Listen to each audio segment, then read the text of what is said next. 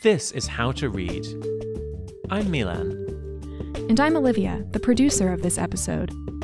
Today we're talking with Andrew Leong, a scholar of Japanese, American, and Japanese-American literature. We usually don't pay much attention to pauses in language. It's easy to assume they're just meaningless gaps between the meaningful words. But pauses are everywhere in spoken language, and, as Andrew Leong has been studying, in written language too. Pauses are not just an absence of meaning, but can drastically shift the meaning of the words around them. From an American short story to a Japanese coming-of-age novel to a Japanese-American play, Andrew argues that pauses are a device for hinting at things left unsaid. Andrew Leong, welcome. Thanks. It's a pleasure to be here. So, we are going to talk about pauses in Japanese and English.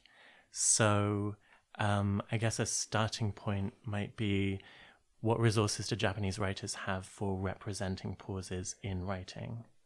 So, one of the curious things about Japanese writing in the 1880s is the introduction of punctuation marks that we take for granted when reading Western literature. So dot, periods, question marks, commas. Japanese writers who were attempting to translate and then bring in effects from their studies of Western languages started to bring in those kinds of punctuation markings as modes of representing pauses.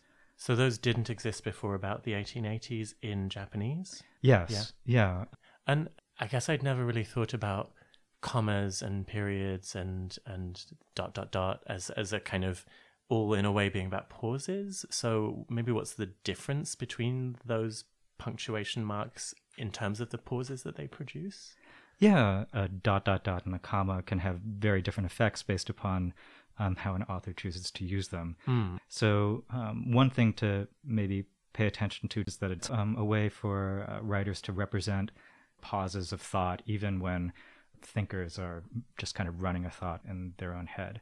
Do you have a particular example of that where we can sort of see that kind of like thinking in action? Sure. There's a good example from Bartleby the Scrivener by Herman Melville. So this is an American. Yes, yeah. The narrator stutters in his thinking, and this is represented by long dashes. So for instance, we can think about this here on this phrase: I re-entered with my hand in my pocket and my heart in my mouth.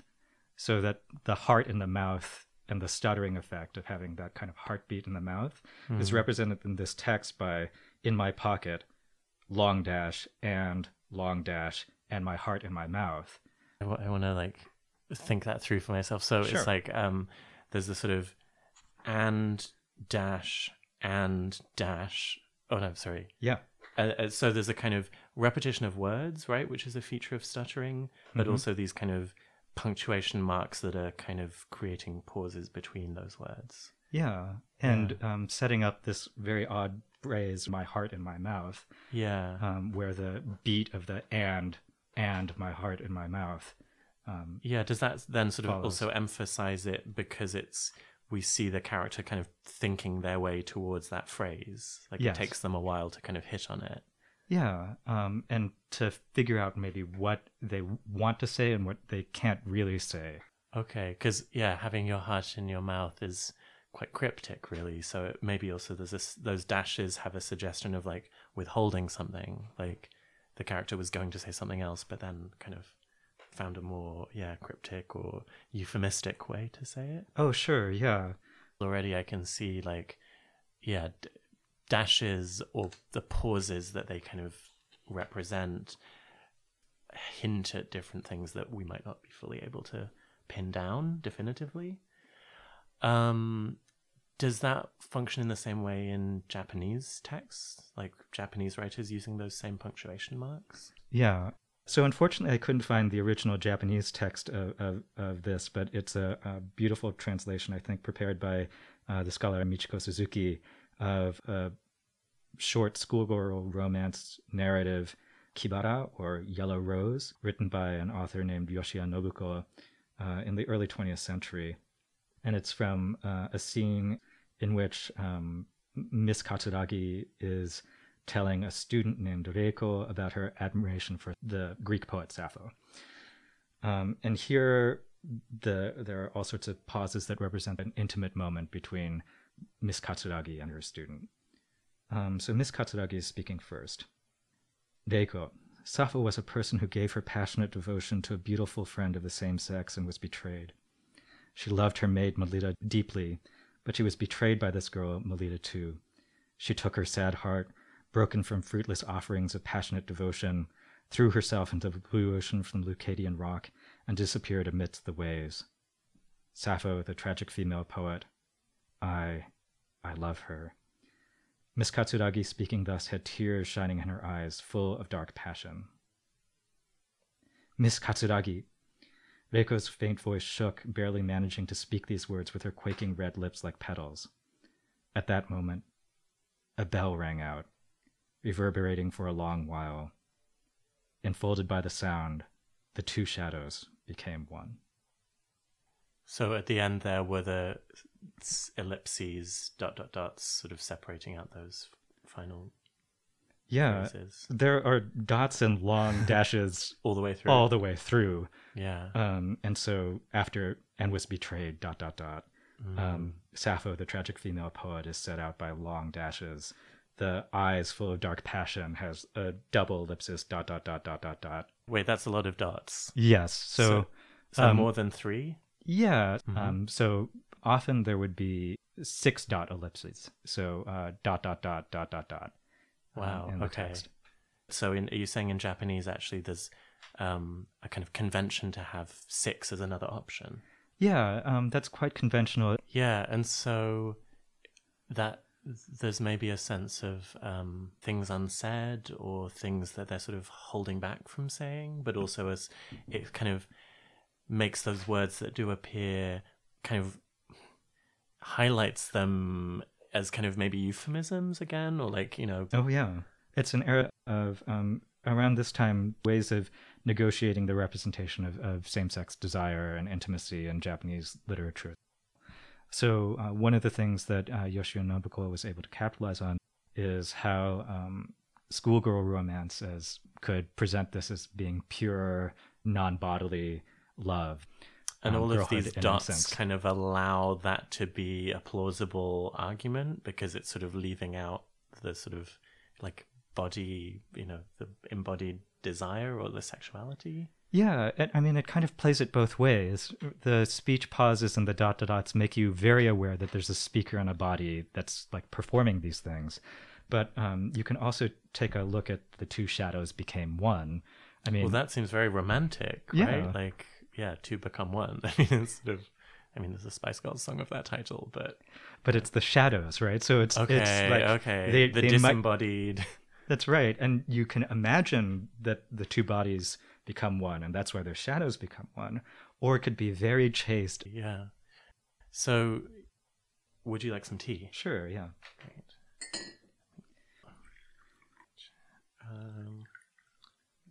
Yeah. Are there any other things that kind of surprising that pauses can achieve? So I think one other effect that they achieve when people talk about awkward pauses or silences, what's going on there isn't that there's just a silence. It's that there's something about the timing of the length of the pause or the silence that indicates, like, it's your turn to speak. Why aren't you speaking? I have a really good example of how this works within a play text, a Japanese-American play written by an author named Nagahara Hideaki and published in 1928, which provides a kind of dialogue example. So the characters are here like the eldest son of a Japanese-American farm family in the Californian Central Valley, who's speaking first. His name is Shunichi Otsu, and his friend is Kenkichi, a mysterious wanderer that comes into the Central Valley farming village. And they're having a kind of conversation about whether or not the wanderer figure Kenkichi will stay. So I'll read it in Japanese first and then try to render it in English. So Kenkichi is the first speaker. Otsu-kun, boku wa ne. Nani? Boku, hontou wa koko o tachisaritaku nai no da. Shunichi. 立ち去りたくない? あ、本当か? うん。では、いつまでもここにいてくれるか? 永久に僕の話し相手になってくれるか? Okay, so the English is something like, Otsu, what? The truth is, I don't want to leave here. You don't want to leave? Uh-huh. Really? Mm-hmm. Then, and this is like a really long one. There are like 12 dots here. Wow. Then dot, dot, dot, dot, dot, dot, dot, dot, dot, dot, dot. Okay. Then dot, dot, dot, dot, dot, dot, dot, dot, dot, dot, dot. You'll always be here for me. You'll be my, and this is a hard one to translate. I haven't figured this one out. The Japanese is hanashi aite, or conversation partner, but you'll be my conversation partner forever. So there's clearly, I mean, for being an eternal conversation partner forever, a lot of awkward ahhing and mming around what's going on there. Right. I mean, is there almost a sense of kind of like that like eternity that is stretching out just between these brief words? Like there's already a sense of kind of endlessness. Yeah. This dewa is like searching for like that space or that extension of time. And I think we could imagine that the character Shunichi kind of knows and suspects that it isn't really the case that Kenkichi is going to stay forever, that he will wander off into the distance at some point. But he's willing to like stretch out that time and imagine that there will be some kind of future for the two of them. Yeah, I mean, I guess as long as you're there face to face with your conversation partner, you can try and like extend a pause as long as possible, and the person can't really leave, except maybe at a certain point they just would. Yeah. Yeah, that's so funny. So, yeah, has anyone ever said something to you where the meaning was really all contained in the pause? Oh, huh. I really can't think of an example that immediately comes to mind. One thing that I've noticed is that there are ways that, for comedic effect, jokes often require an odd pause, or, you make like an eye contact moment or raise an eyebrow on a word. Yeah. There's one example that has really stuck with me, which is from an episode of RuPaul's Drag Race, where one of the drag queens turns to another and says, "You look good."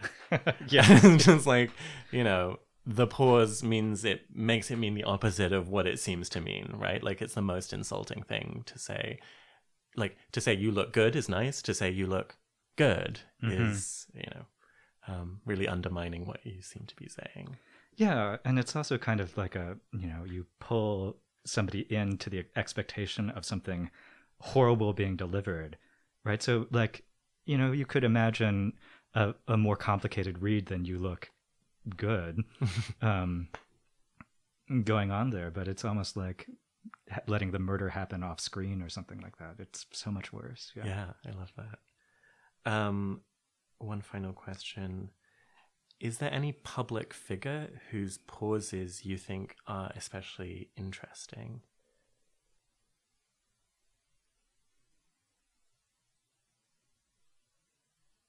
That's a long pause. I'm sorry. I can't really. Great. We'll leave it in. Yeah. This is partly because we're doing a podcast with Terry Gross, who's a interviewer for NPR. Also is really good at managing, or is edited to sound like she's really good at managing the interview pause. There's an old Saturday Night Live sketch that makes fun of the NPR voice mode, where there's a lot of long pauses as if to digest. Like it's sort of so profound that you need some time to really like digest it. Yeah, so you're having enough time to slowly enjoy the sentence that's just been provided before. I love that. Will you send us a link for that so we can put it on the website? Oh, sure, yeah. Great. I think it's the Sweaty Balls sketch. Yeah. Great. Well, Andrew Leong, thank you very much. My pleasure. Thank you so much.